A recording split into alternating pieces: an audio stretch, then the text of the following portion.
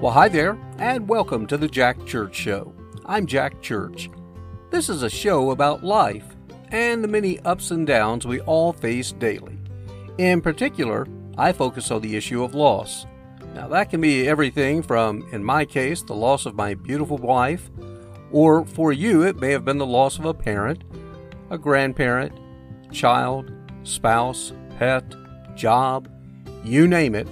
Loss is something we're all guaranteed to experience, but how we face it will help determine our future. For me, I write a daily love letter to my bride of over 30 years, Pam, and I share those letters with you in hopes they provide some comfort, knowing you're not alone on this journey, and in time, we can and will continue moving forward. Here's today's letter.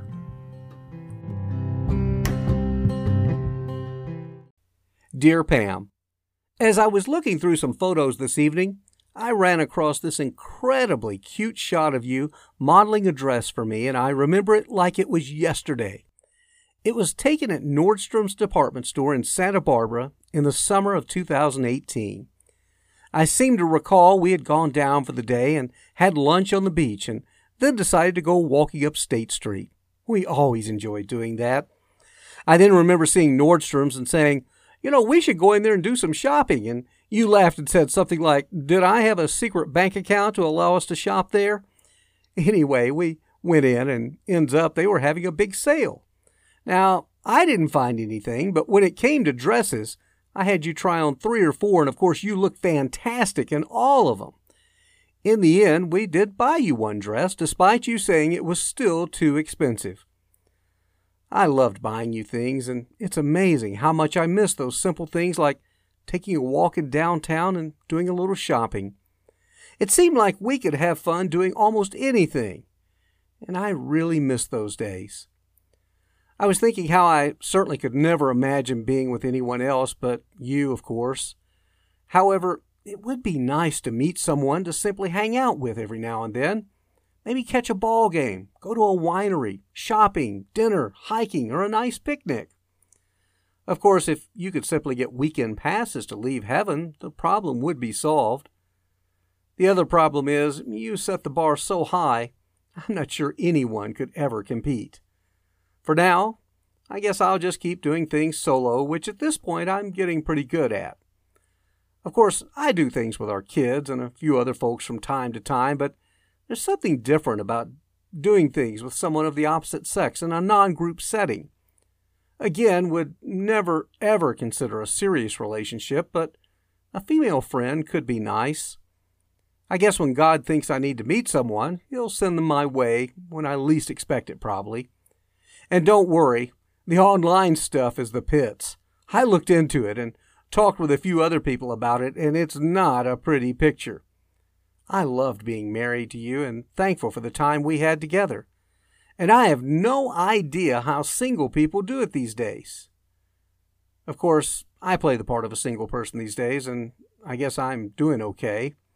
In fact, I met a young woman tonight in the parking lot where I live. I guess that kind of sounds weird. Anyway, she was walking her dog, and it was the sweetest pup named Lucy. Lucy took immediately to me and was just so loving. I told the young woman I thought maybe you sent the dog as a sign of affection. Next thing you know, we ended up talking well over half an hour. In fact, her friends came out and thought something had happened to her. I laughed and said, "Oh yes, I was just getting ready to invite her to my basement." We all had a good laugh. Did I mention what she does? You'll never guess. Then again, you probably already knew. Anyway, she's a grief counselor with hospice. Go figure. But then again, I truly believe there are no chance meetings, but only those arranged by God. The good news is we talked very little about grief, but just laughed a lot and shared with each other our backgrounds and other stories. She's a good bit younger than me, but it was just nice talking and laughing. I think these days we all need a little of that. I also received a nice hug, which I always appreciate because those have been in short supply the last year or two. Needless to say, Pam, I miss you so much, and oftentimes it's just the little things that mean so much to me.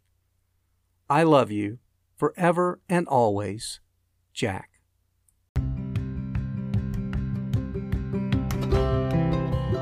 Thanks again for joining us, and I certainly hope you enjoyed today's program. And my prayer is that you found some comfort and hope in the future. If so, please share this program with others that may benefit and ask them to subscribe. You can also send us a note or comments to the Jack Church Show at yahoo.com. That's the Jack Church Show at yahoo.com. Until next time, have a great day and a better tomorrow. Bye now.